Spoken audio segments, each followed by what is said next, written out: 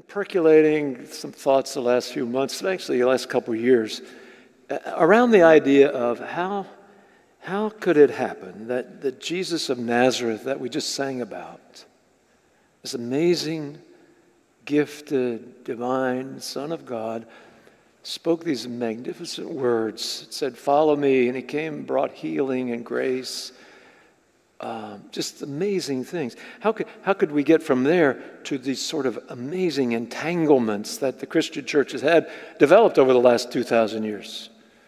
How did that happen? And then when Jan and I were, after we retired here, we went for 16 months to Clearwater, Heritage Methodist, United Methodist Church, and then we were asked to take a year at Pasadena Community Church. I don't know if any of you know about that church in St. Petersburg. Oh, you do? A tremendous church, maybe one of the best preachers in all of America during the 30s, 40s, and 50s. J. Wallace Hamilton, actually from Canada. There's a famous story. He worked on his sermons. The bishop came to see him sometime, and the bishop was waiting in his house. He said to Florence finally, "When can I see J. Wallace?" She said, "I think when he's finished with his sermon, you can see him."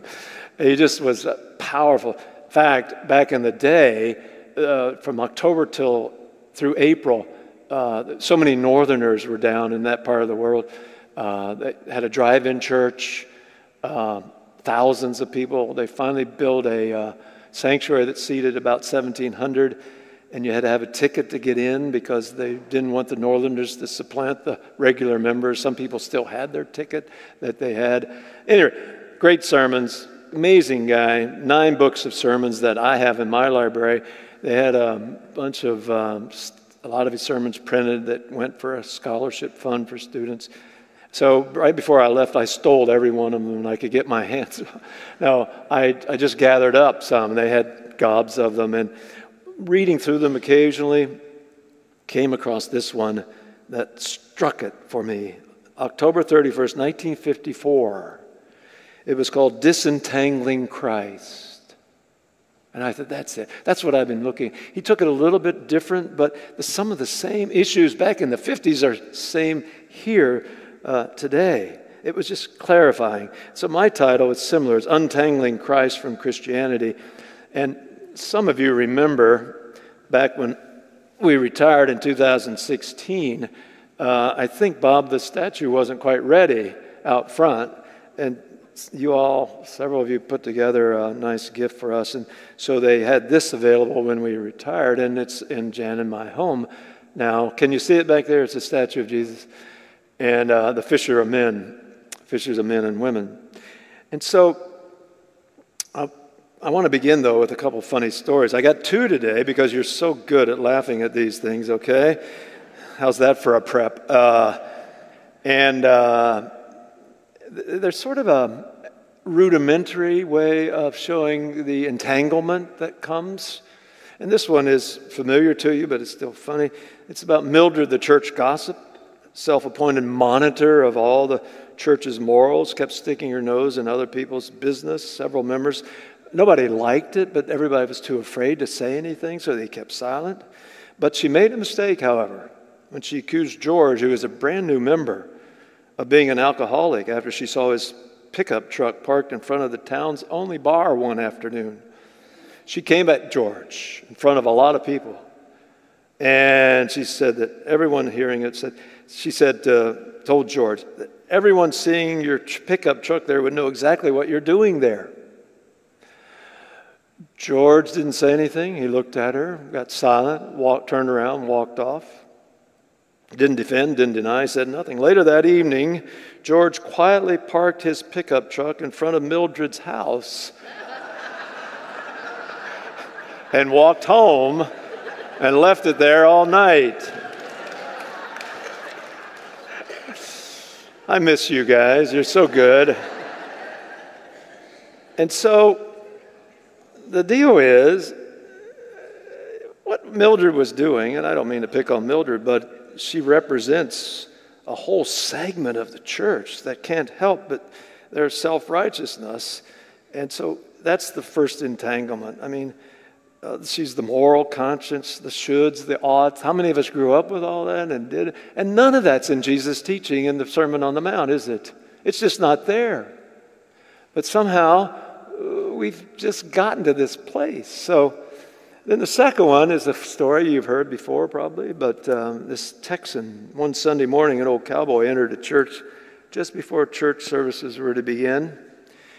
He had all old clothes. They were all clean, but there was an old shirt and old jeans, cowboy boots, and his hat in his hand.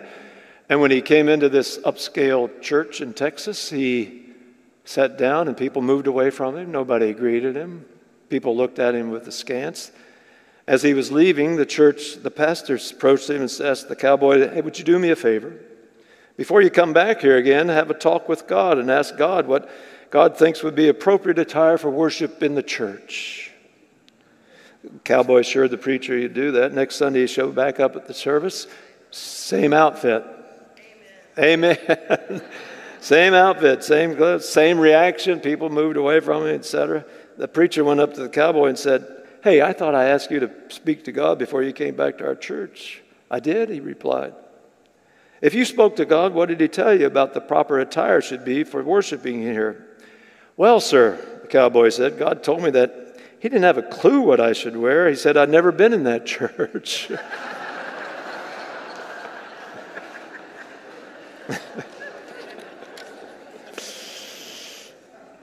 And now for the benediction. So there's another, I don't know what you call that entanglement. Probably being in the right church, knowing who you know, being proud of your status. Is any of that in who Jesus is? I don't think so. But it's an entanglement. It's not healthy. It's not good. So Mildred, the moral monitor, not who Jesus is. Nothing in her story is what Jesus was about. The Irish U2 singer Bono said this: "Religion is what happens when the spirit has left the building." So our scripture lesson this morning is from Matthew. It's just the beginning part of Jesus' ministry, Matthew chapter 4. Verses 23 and 24. This is what it's about. Jesus went through Galilee, teaching in their synagogues, proclaiming the good news of the kingdom, that good news that God's presence is now available to everybody, and healing every disease and sickness among the people. And news about him spread all over that part of the world called Syria, and people brought to him all who were ill with various diseases, those suffering severe pain, demon-possessed, those having seizures, and the paralyzed, and he healed them. Now, if you know anything about the world at that time, if you had any of those diseases, it was assumed that you were out of favor with God. That's how they thought back then. You were less than. You must have done, remember Job? You must have done something wrong, you wouldn't be sick. And so you were marginalized. And here's Jesus, the first people he goes to is to welcome them, to bring them in. That's who he was about. And then you follow that verse, those verses, with the Sermon on the Mount, the sort of essence, the quintessential teaching of who Jesus is about, what he wants us to know. And so Matthew 5, 6, and 7, if you read through that, I wish you'd do it when you get home. 40 action verbs. 40 action verbs. Shine, go, give, pray, follow.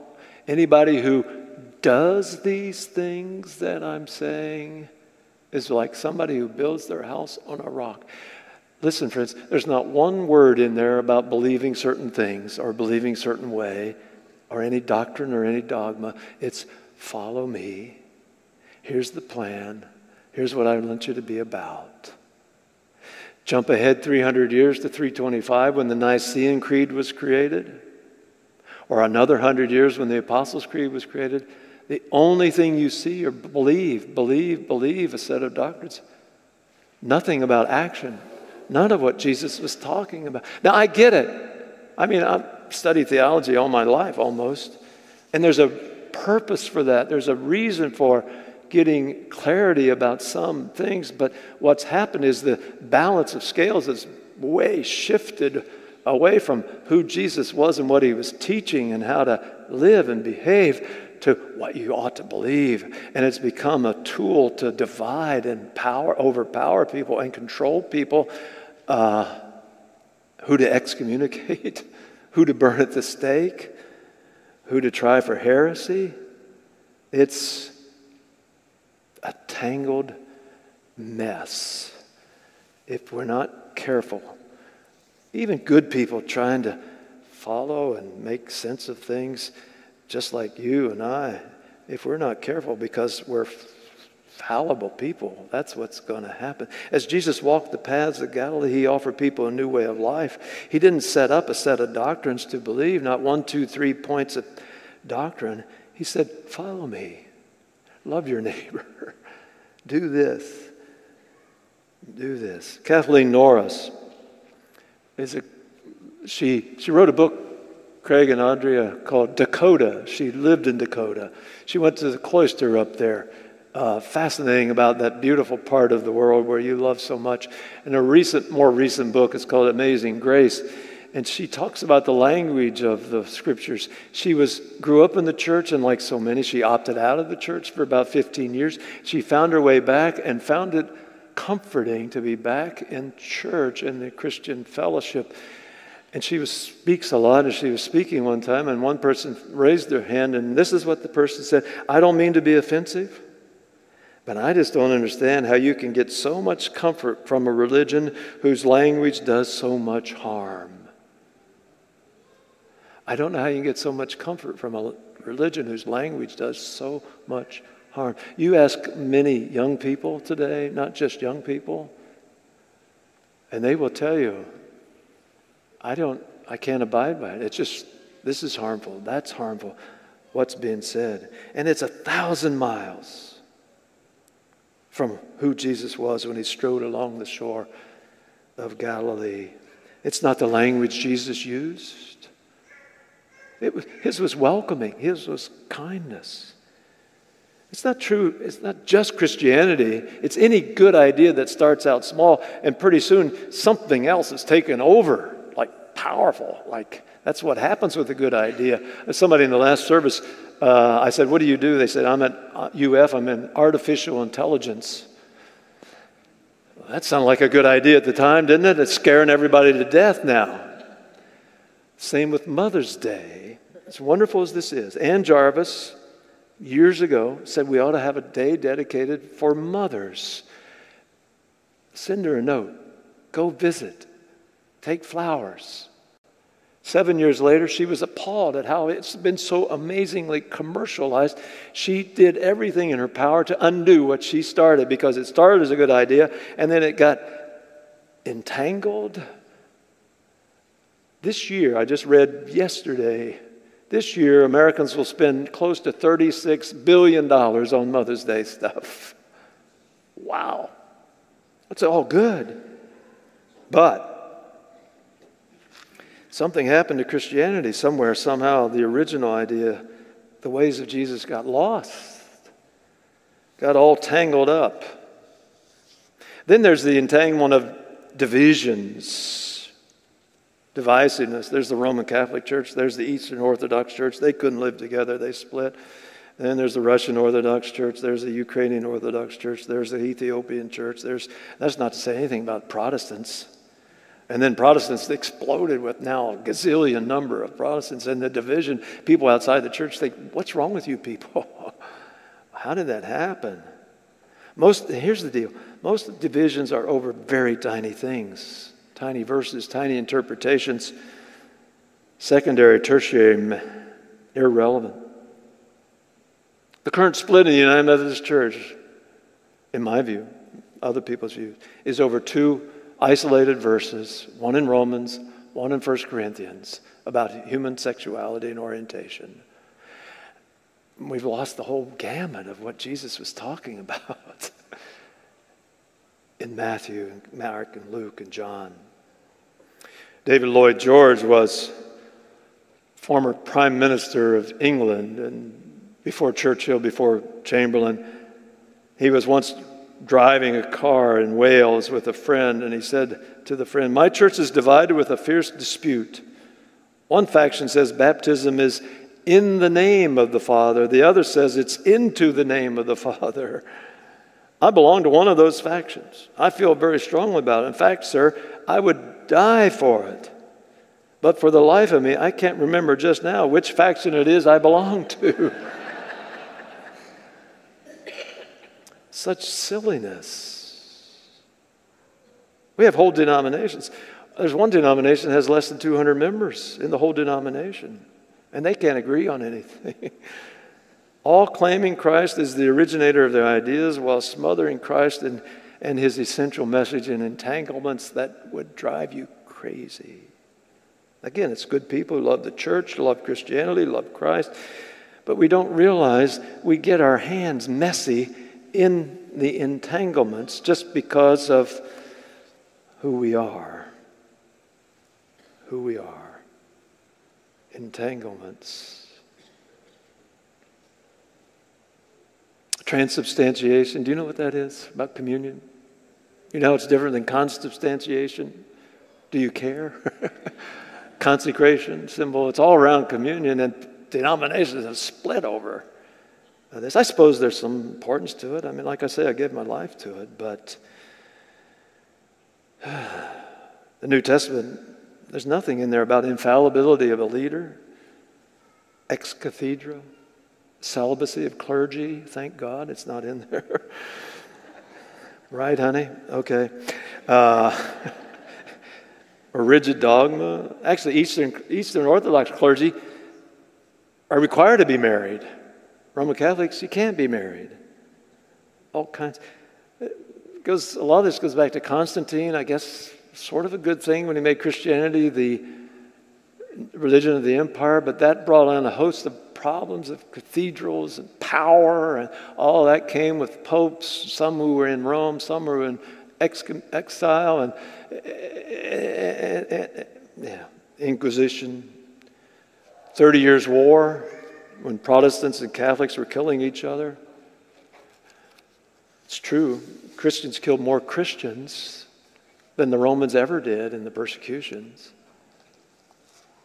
Nazis used the name of Christ on their behalf. Putin, side by side with the patriarch of the Russian Orthodox Church to help support this atrocity he's doing. The January 6th insurrection, people rushed the Capitol. There were American flags. There was a flag of Jesus Saves.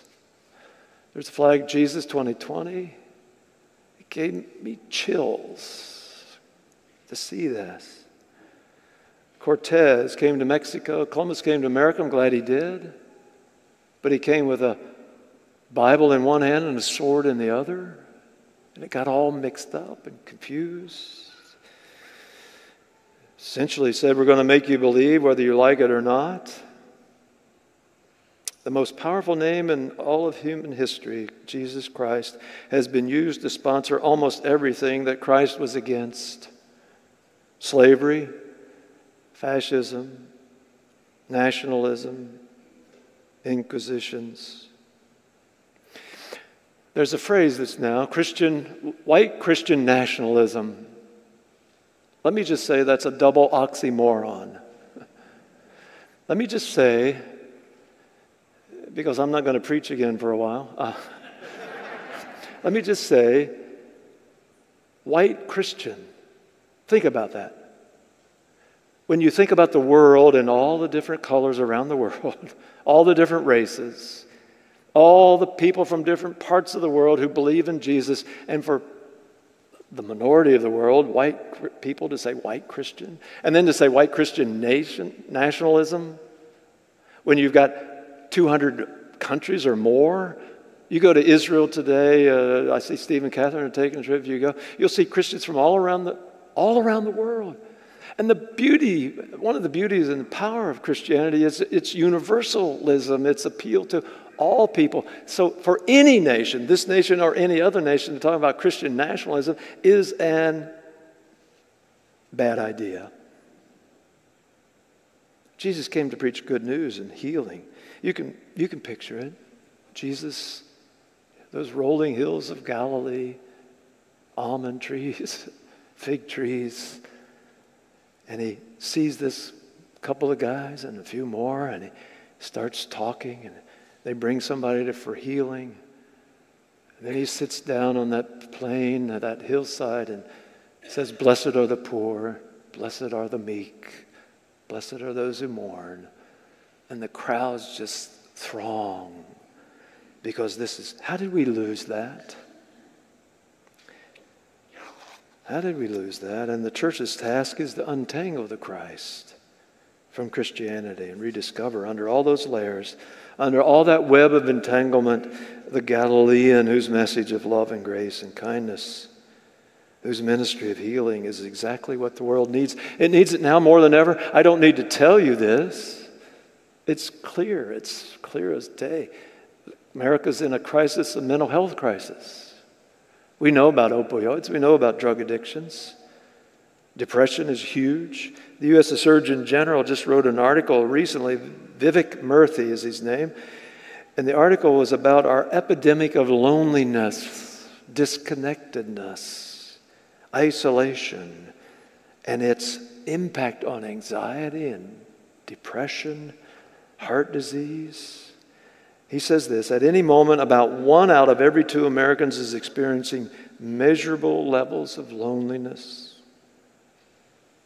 Sounds a lot like the world Jesus walked into 2,000 years ago, preaching good news, healing their diseases, welcoming people, calling people to follow him. And they found community and they found connection. They skipped out of their isolation into a deep relationship. Our task, your task, you do it so well mostly. Our task is to untangle. Would you do it? Every way you can and every day you can. Untangle this, because so much is at stake. Because so many people are turning away from that kind of Christianity when they would welcome this kind.